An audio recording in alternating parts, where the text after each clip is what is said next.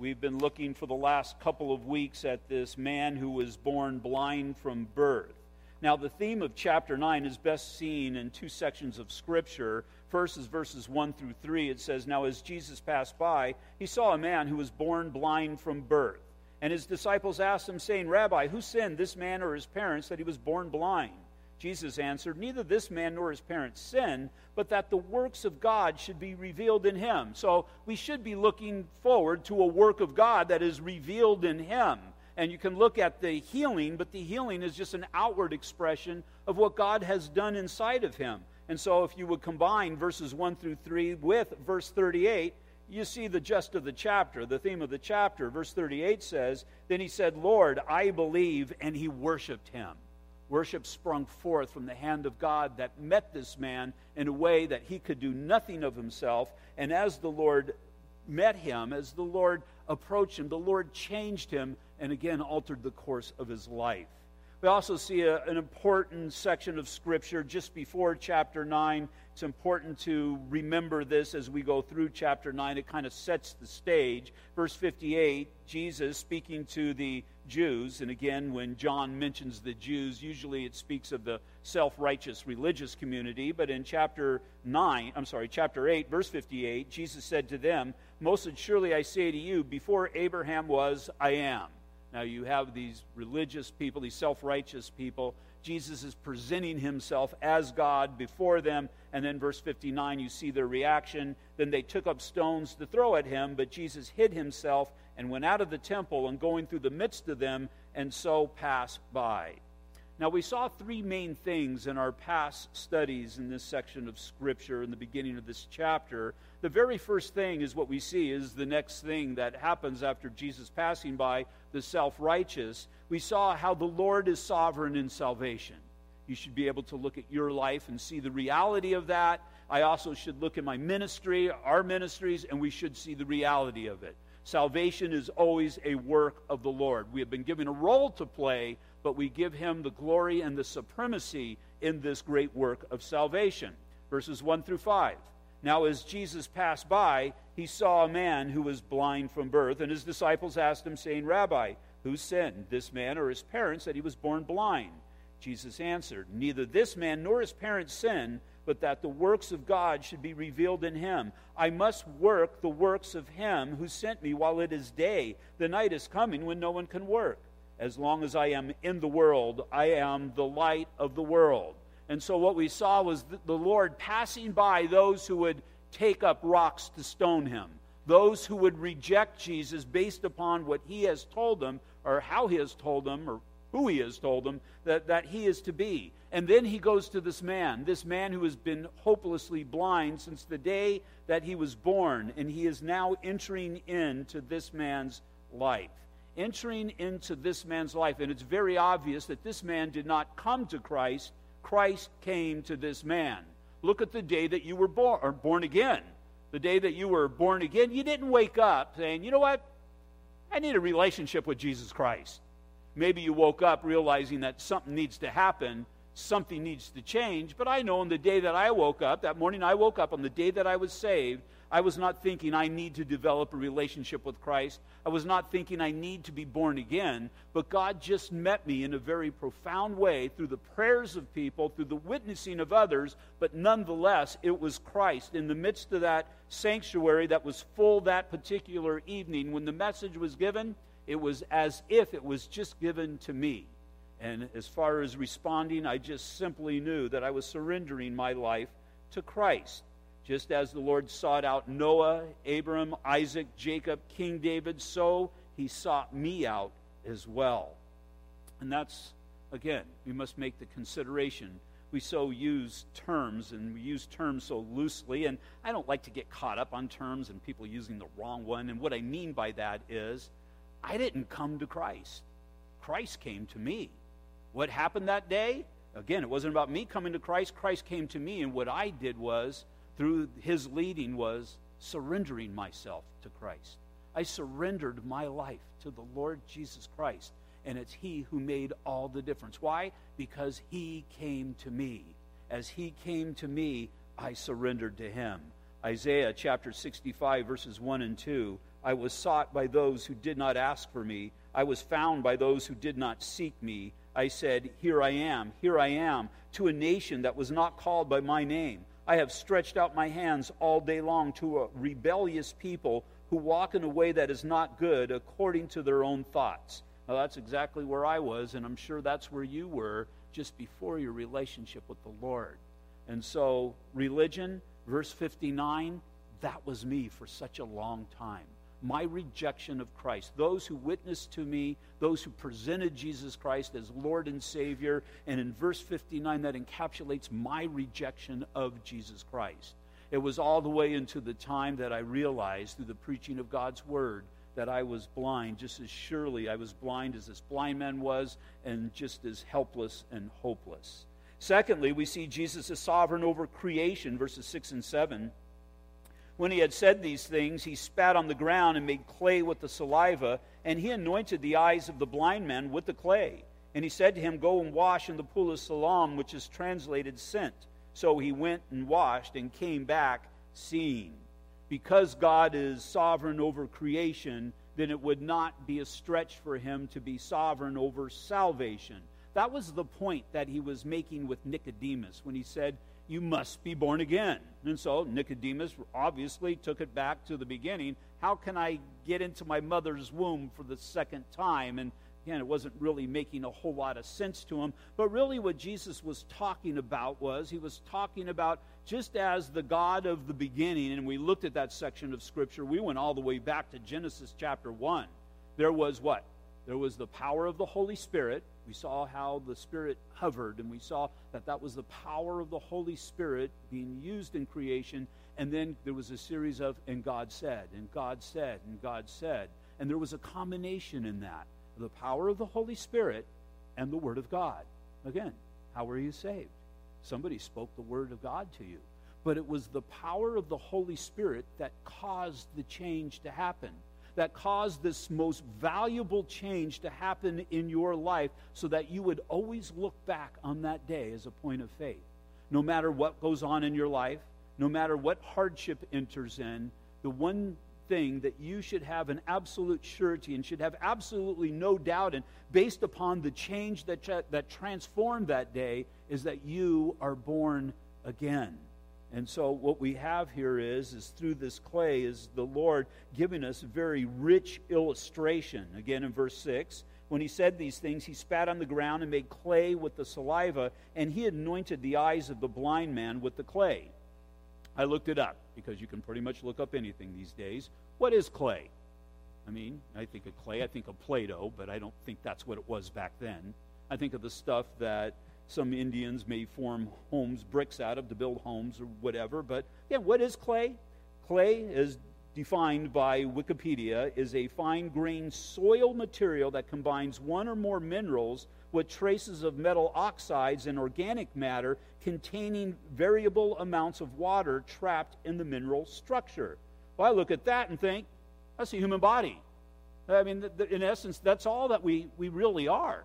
And so you got a very rich picture here of the dust of the ground being mixed with the saliva of the Lord. Now, what would that be a picture of? Well, we've looked in the past. We saw it in Jesus' meeting with Nicodemus, and we saw it in various other places, is that the water is usually a picture, a lot of times is a picture of the Word of God. And so what we really have a picture of is you've got this dust of the ground, and you have the words that come from the mouth of Christ. And it's through that God does this miraculous work. It's when the words that proceed from the mouth of Christ, when they come, that change comes about. Another thing, what happens? Very interesting, verse 6. What happens if the man refuses the clay? One of his friends next to him said, you know what he's doing? And he's going to stick this in your eye? You're going to let him really do that? Well, what happens if this man refuses the mixture to be applied to his eyes? What happens if he tells the Lord, well, I'm just going to continue on in faith in what God may do? But what I see here as a picture is sometimes you need to do the necessary things in order for God to work about the healing. and you've heard about people on the news who refuse the drugs, the medications that are necessary, the surgical procedures or whatever. I see the Lord working in the midst of that. We saw in the prayer request that we have, we see God moving in various lives. And how does he do it? Well, for some people, we prayed for Christina last week. She had this infection, this wound wasn't closing, and so she asked for prayer. But then she also went to the doctor, and she got antibiotics, and she was healed. Now, how was she healed? Did the antibiotics heal her, or did the Lord heal her through the prayers of the saints? I believe, and what I see is, all healings come from the Lord. It's all a work of the Lord. I would never give any credit to anything, but I would still partake in what I need to partake in to see that healing come about. So I don't know, but if this man refuses this clay and saliva mixture, I don't see where he gets his sight back. Verse 7, and he said to him, go and wash in the pool of Siloam, which is translated sent. So he went and washed and came back seeing. Now, why was it necessary for him to go and wash in this pool of Siloam? Again, when I was there, this pool is quite a distance away from the temple area. It's probably, I don't know, I'm just guessing, but somewhere around 1,000 yards. And you think, well, I'd walk 1,000 yards in order to gain my sight, but just think of how difficult that must have been for this man who can't see. And so here's this man who can't see, but he's been given a rich promise. And so even though it was necessary to have that saliva mixed with the dust of the ground, that clay applied to his eyes in order to take the medication that was necessary, he still did exhibit faith in what Christ told him to do. I mean, I can see him walking and somebody asking, where are you going? Well, I'm going to go wash in the pool of Siloam, and I'm going to get my sight back. And that'd be a hard thing to say. It might be a funny thing for somebody to hear. Really? Are you really going to do that? But what the Lord does is the Lord gives us these points of victory in our faith in him. So just as I said before, this man could look back at that point of faith when things get hard, when things get tough, and they will just right out of the boat as we see he's confronted by the religious community. He's got that point that he's able, when I did that, when I went and washed in that pool, when I did what Jesus said to do, I was healed. And as God worked on me that day, he worked on me that day for the purpose of building faith for even the hard days that were to come after that. And so, why was it necessary? Because Jesus said. Why is it necessary to be baptized? Just announce we're going to be having a baptism. Simply because Jesus said. Why is it necessary to celebrate communion? To come to church? To share your faith? Simply because Jesus said. And so, building that point of faith, we see the example even in Jesus' life. In Matthew chapter 3, we looked at this not too long ago, and verses 16 and 17, we saw where the Lord was baptized. And verse 16 says, when he had been baptized, Jesus came up immediately from the water, and behold, the heavens were opened to him, and he saw the Spirit of God descending like a dove and alighting upon him. And suddenly a voice came from heaven saying, this is my beloved Son, in whom I am well pleased. You can look at that and you can see it and take it for its face value and just kind of allow the reasoning for that to get past you. It was essential that Christ set the example in so many different areas. So what was the Father doing at that baptism? Well, we see that dove, the Spirit like a dove that alighted upon him, and so necessary to be filled with the Holy Spirit. But there's also the confidence that comes from understanding that you're beloved of the Father. Why? Because there's going to be people who call that into question. Case in point, look at the next chapter, verse 1 of chapter 4. It says, then Jesus was led by the Spirit into the wilderness to be tempted by the devil. Why am I going into the wilderness? I mean, I would ask him. Jesus didn't. But nonetheless, the fact of the matter is he's going to a place, he's going to a difficult place, but he's being led by the Holy Spirit. And again, any place that God leads you, God is going to keep you. Verse 2, and when he had fasted 40 days and 40 nights afterward, he was hungry. Now, when the tempter came to him, he said, and notice what he says. I've got it underlined in my Bible. If you are the Son of God. Well, the Father just told him that he was. There was confirmation in that. But what does the devil say? if you are the Son of God, command these stones to become bread. Now, you're in a situation. You're in a really hard situation, 40 days and 40 nights. Those who know such things says the body starts to feed off of itself. You're at the brink of starvation. And so you could very easily be tempted. Would God really allow one of his children to starve to death? Would God really allow one of his children to go through trials and tribulations? Would God really allow somebody who is faithful in the midst of ministry, who's done all of the things that God has called them to do? Am I really a son? And the tempter's going to ask you that, and you're going to question it as well. If you really are the Son of God, you better step up and do something for your situation, because Father in heaven isn't. Well, Christ comes back, as we know, with the word, and he answered and said, "It is written, man shall not live by bread alone, but by every word that proceeds from the mouth of God." Verse 5, "Then the devil took him up into the holy city and set him on the pinnacle of the temple." And there it is again. "And he said to him, 'If you are the Son of God, throw yourself down.'" Test him. Let's test him. Yeah, he said it, but let's test him.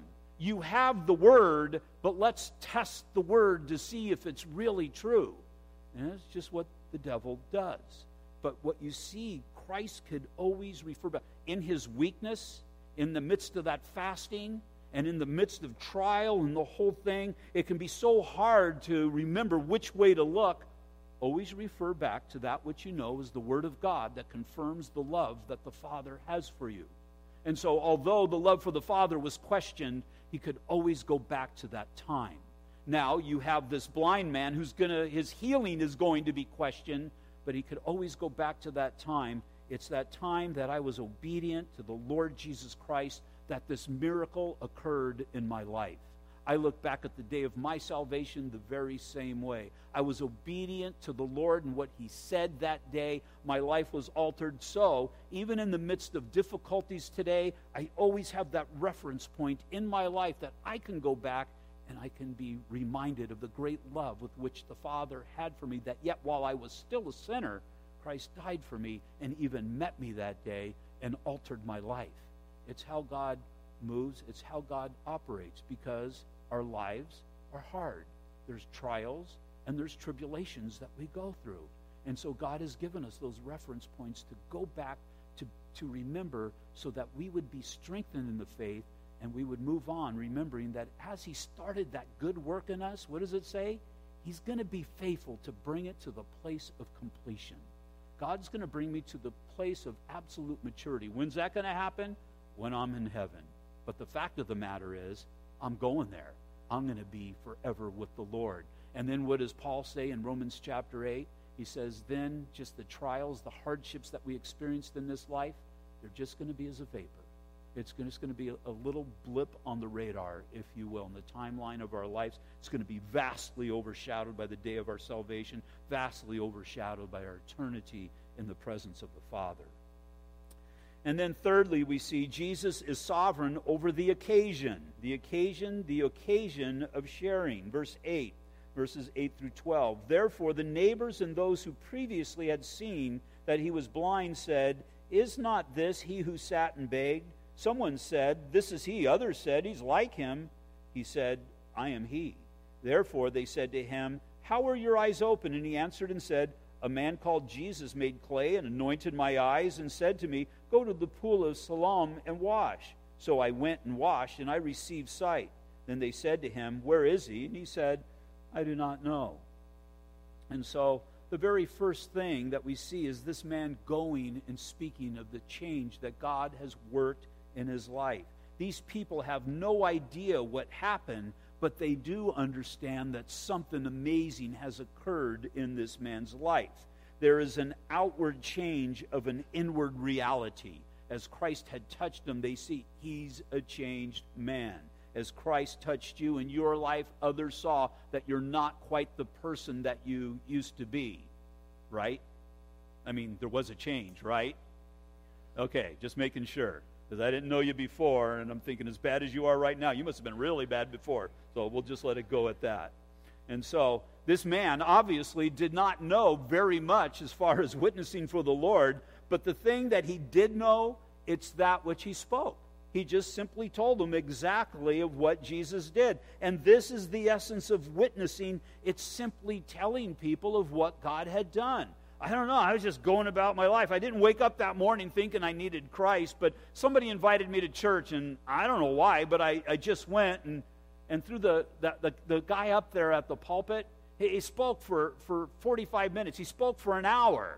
I didn't really think I could sit and listen to anybody speak for an hour, but these words, they had me riveted. And come to find out that I was met by Christ. And it was then I just simply surrendered my life to Christ, and it was all changed. And now I am a new man. If any man's in Christ, he's a new creation. Behold, all things have passed away. All things have become, old things have passed away. All things have become new. And so we see the Lord, as he worked in this man's life, it wasn't just for this man's benefit. It was for the benefit of so many others. It's kind of the same thing with the woman of the well in chapter 4.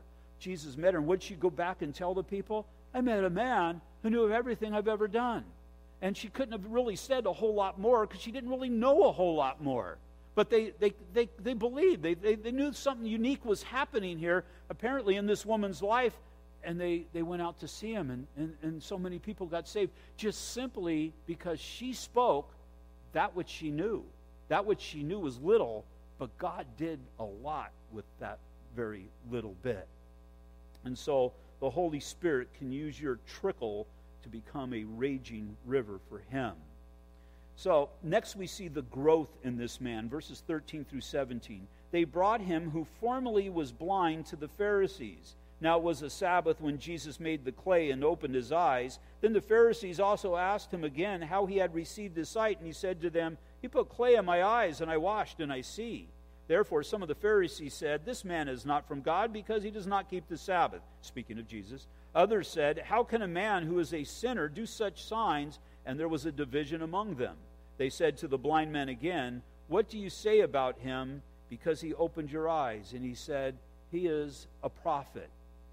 So this man was so excited, so he tells his friends and neighbors. And then he does the next logical thing, if you will, to equate it to our days. They go to church. They go to church. But it's here they're informed that they have a problem. They didn't do it right. They didn't do it right. And traditional religion or organized religion can be like that when we get caught up in man's ways. They were caught up in their own ways. They added the traditions to the words of God. And now we have this absolute miracle before their eyes, and they still have the same problem that they had back in verse 59 of chapter 8. They can't determine who Jesus is. And there's so many churches out there that they can't determine who Jesus is. So what do? They redefine who he is. They redefine who he is according to their own understanding. So although something spiritual happened, it was not according to their ways. See, self-righteous formal religion, it just sucks the life and the new life out of the excitement of those who are being saved. We experienced that when we first started. We were over at the daycare center. We had started doing Thursday nights. We started right away, and we didn't get a whole lot of new people. Okay, we didn't get any new people for quite a while, and finally a new guy comes. I'm in the back, and Pastor Mike, there's a new guy here. It's like, well, what do you want to do? Let's just do what we always do, and let's see if the new guy stays. Well, the new guy got saved. He was I can't remember his name, but he was one of the first people that got saved. And he came back the next week, and he says, I got a problem. Well, what's the matter? He goes, well, I got saved last week, and I went home, and I told my mom that I got saved. I'm a born-again Christian. And her response is, we're not Christians. We're Lutherans. And you can plug in pretty much anything with any denomination there. But that was so sad. This young man, he was probably around 20, somewhere around there, he has this life-changing experience with Christ, and he goes home, and his parents, in this particular case, can't see past their religion. They can't see the change because they're blinded. These guys should be shouting hallelujah because this guy who was blind from birth now sees, but now they're trying to make this determination if it was done correctly. Notice the two works that God is doing here. First, in the formerly blind man, we see a progression. If you look at verse 11, he calls Jesus a man. Verse 17, he calls him a prophet or one who speaks God's words. Verse 27, he describes Jesus as someone worthy of disciples. Verse 33, he describes Jesus as being from God. And then in verse 38, Jesus is somebody who is worthy to be worshiped. He's coming in, he's progressing, he's coming into that deeper relationship with Christ. Now again, this is all transpiring in the same day, but is it transpiring in your life? Are you coming into that deeper awareness of who Christ is, growing in the knowledge of Jesus Christ? So many people get saved and then they fall asleep in the pew or the chair or whatever it might be. Never really growing, but just kind of showing. Just kind of showing up every Sunday or whenever it is that they go to church, but not growing in the knowledge of who Christ is. This man is growing in the knowledge of who Christ is. And when we get to the end, I don't know if we're going to get to the end tonight, but when we get to the end, we see that Jesus meets him there as well. See, Jesus didn't just meet you on the day of your salvation, but he meets you every day of your discipleship progress. And that's an everyday thing for all of us who are born again. But then you look at the self-righteous, and instead of a progression, you see a regression. Verse 16, they say that Jesus is not from God. Verse 18, Jesus is not really a worker of miracles. Verse 24, Jesus is called a sinner. Verse 29, they don't know what to do with Jesus. Verse 41, Jesus pronounces the religious leaders blind and sinful. Luke 8:18 says, therefore, take heed how you hear. For whoever has, to him more will be given. And whoever does not have, and you can plug in faith here, even what he seems to have will be taken away from him. Thirdly, we've seen the change in the blind man. We see the growth of the blind man. Now we see the example through the blind man. Verse 18. But the Jews did not believe concerning him that he had been blind and received his sight until they called the parents of him who had received his sight. And they asked him, saying, is this your son? And really what they're saying is, this really your son, who you say was born blind? Was he really born blind? How then does he see? His parents answered them and said, we know that this is our son, and that he was born blind. But by what means he now sees, we do not know. Or who opened his eyes, we do not know. He is of age. Ask him. He will speak for himself. His parents said these things because they feared the Jews, for the Jews had agreed already, if anyone confessed that he was Christ, he would be put out of the synagogue. They're doing the same thing that they did in their own lives when they were going to cast stones at Jesus, when they were rejecting Christ. And what are they doing? These who reject Christ, they're causing others to reject him as well. Matter of fact, they're going a little bit further, because if they proclaim Jesus as Christ, what are they going to do? They're going to kick him out of the temple. If they're kicked out of the temple, again, think of the Jewish mind. I've got no way of worshiping God. I can't offer sacrifice. I've got no way of covering sins. And so just think of the spiritual damage that they do.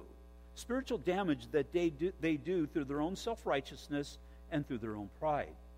In this man's parents, we see those who would remain willfully ignorant, acknowledging a change, but denying the source.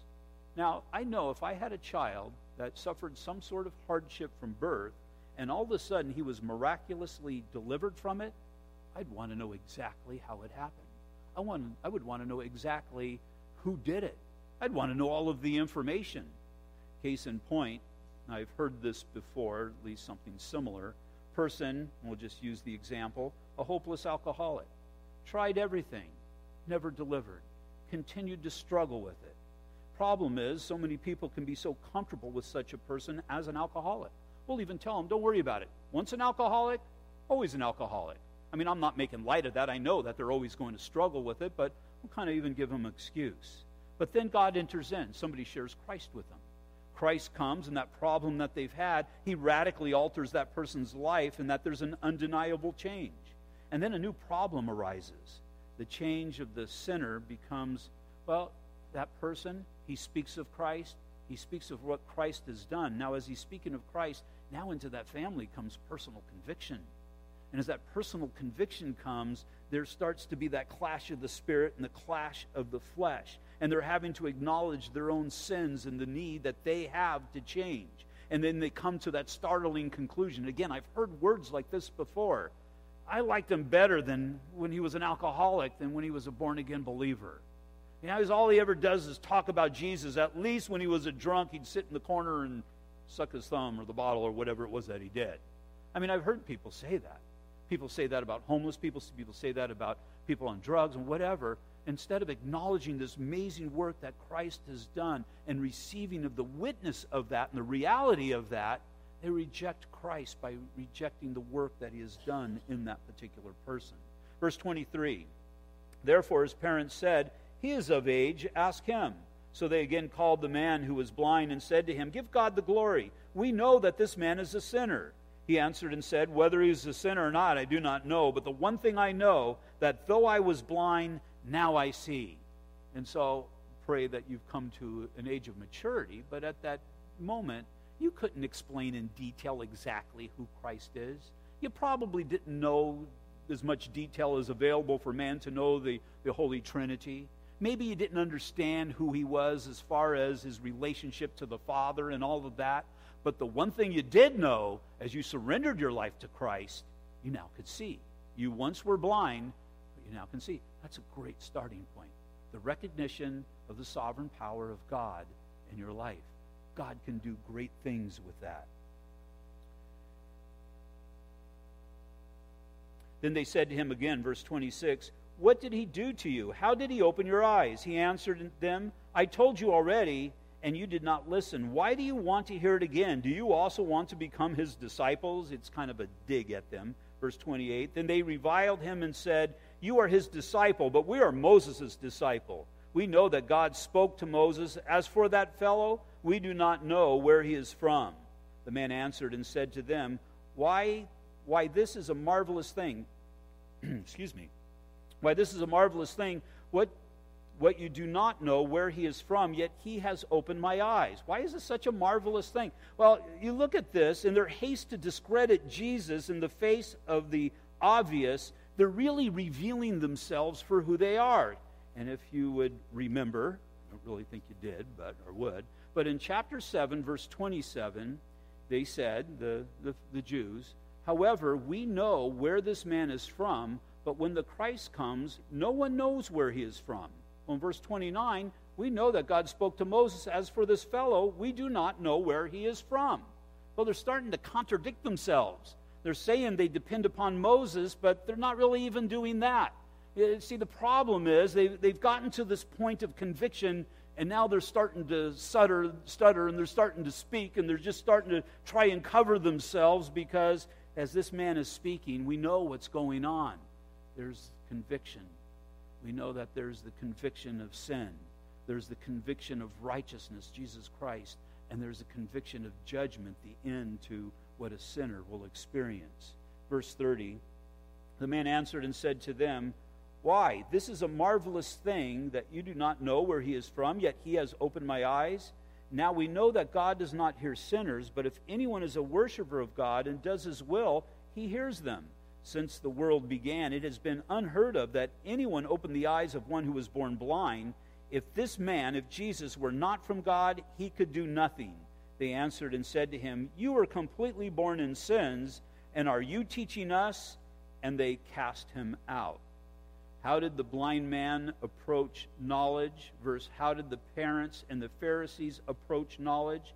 Well, with the blind man, it was I don't know, but then it progressed to the I know.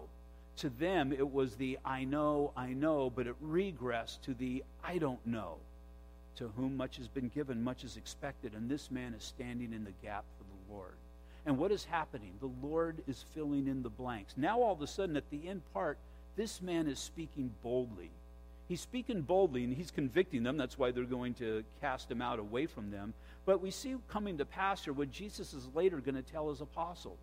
When they question you, the Holy Spirit will bring to remembrance that which is necessary. Now, again, it's necessary to study and to understand what God has for us, to know the Word of God, because how could God bring to remembrance something that you don't know? But here we have this man who knows very little, and God has given him very much, that he comes, or he's able to withstand them to such a degree. Now, these are men who are learned in the Word of God, to such a degree that they just get frustrated and they throw him out. Man can know of God, but never will he know God simply by his own intellect. Job chapter 11, verse 7, can you search out the deep things of God? Can you find out the limits of the Almighty?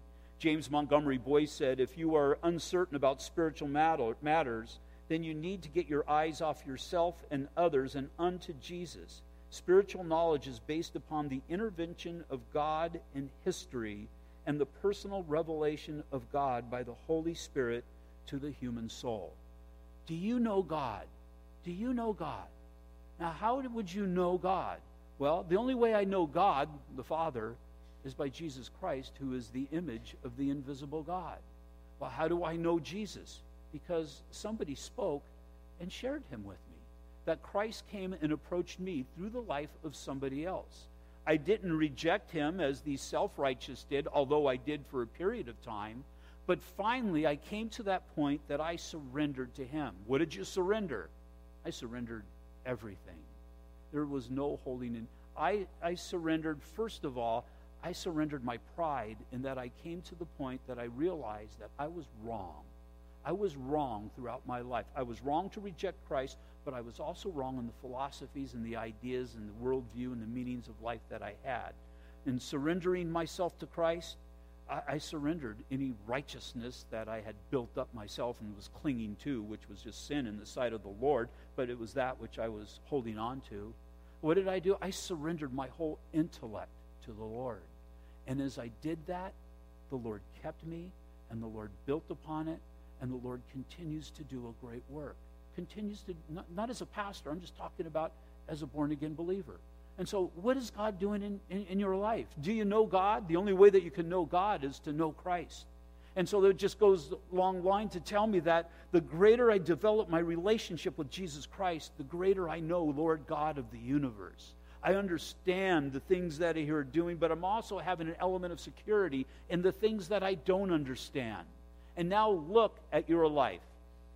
How many things are there that you're able to understand? Some of us can probably be fit on the head of a pin.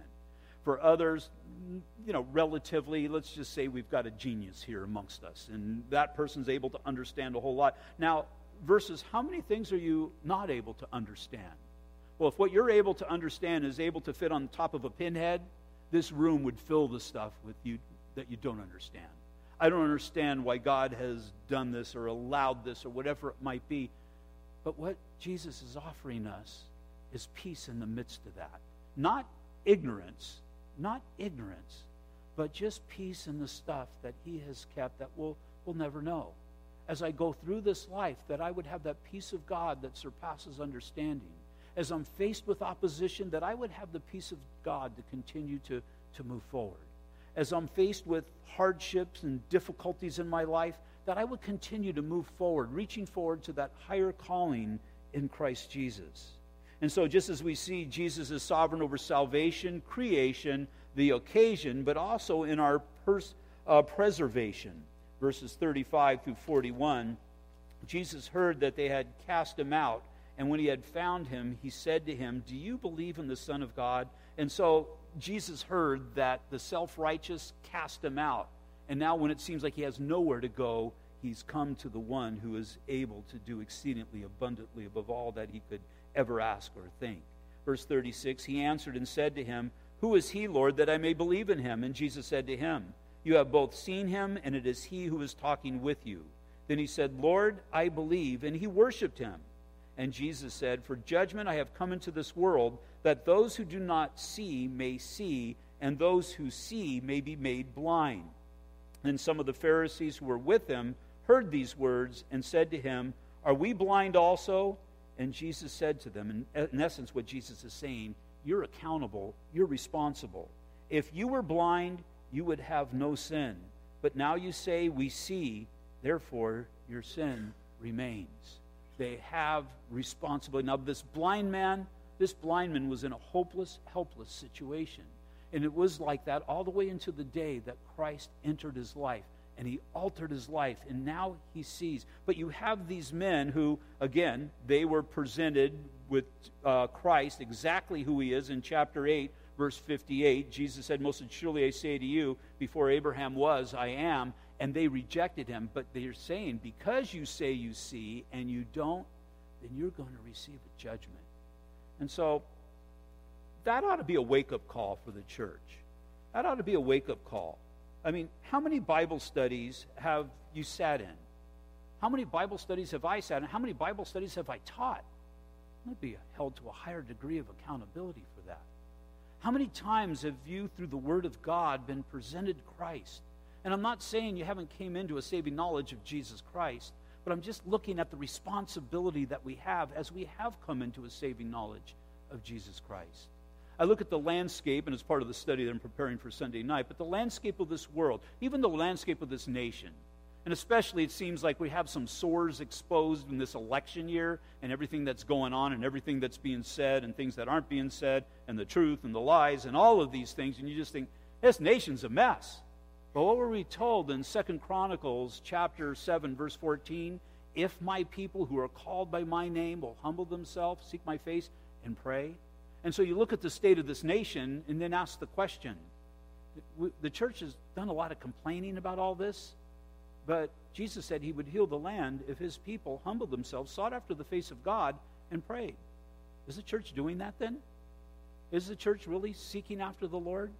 Is the church really humbling themselves? Is the church really praying? We do a lot of complaining again, but are we really praying?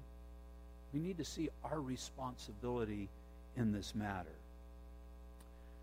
I'm going to close with Romans chapter 8 and verse 35. You see this man that he was, the man back in John chapter 9.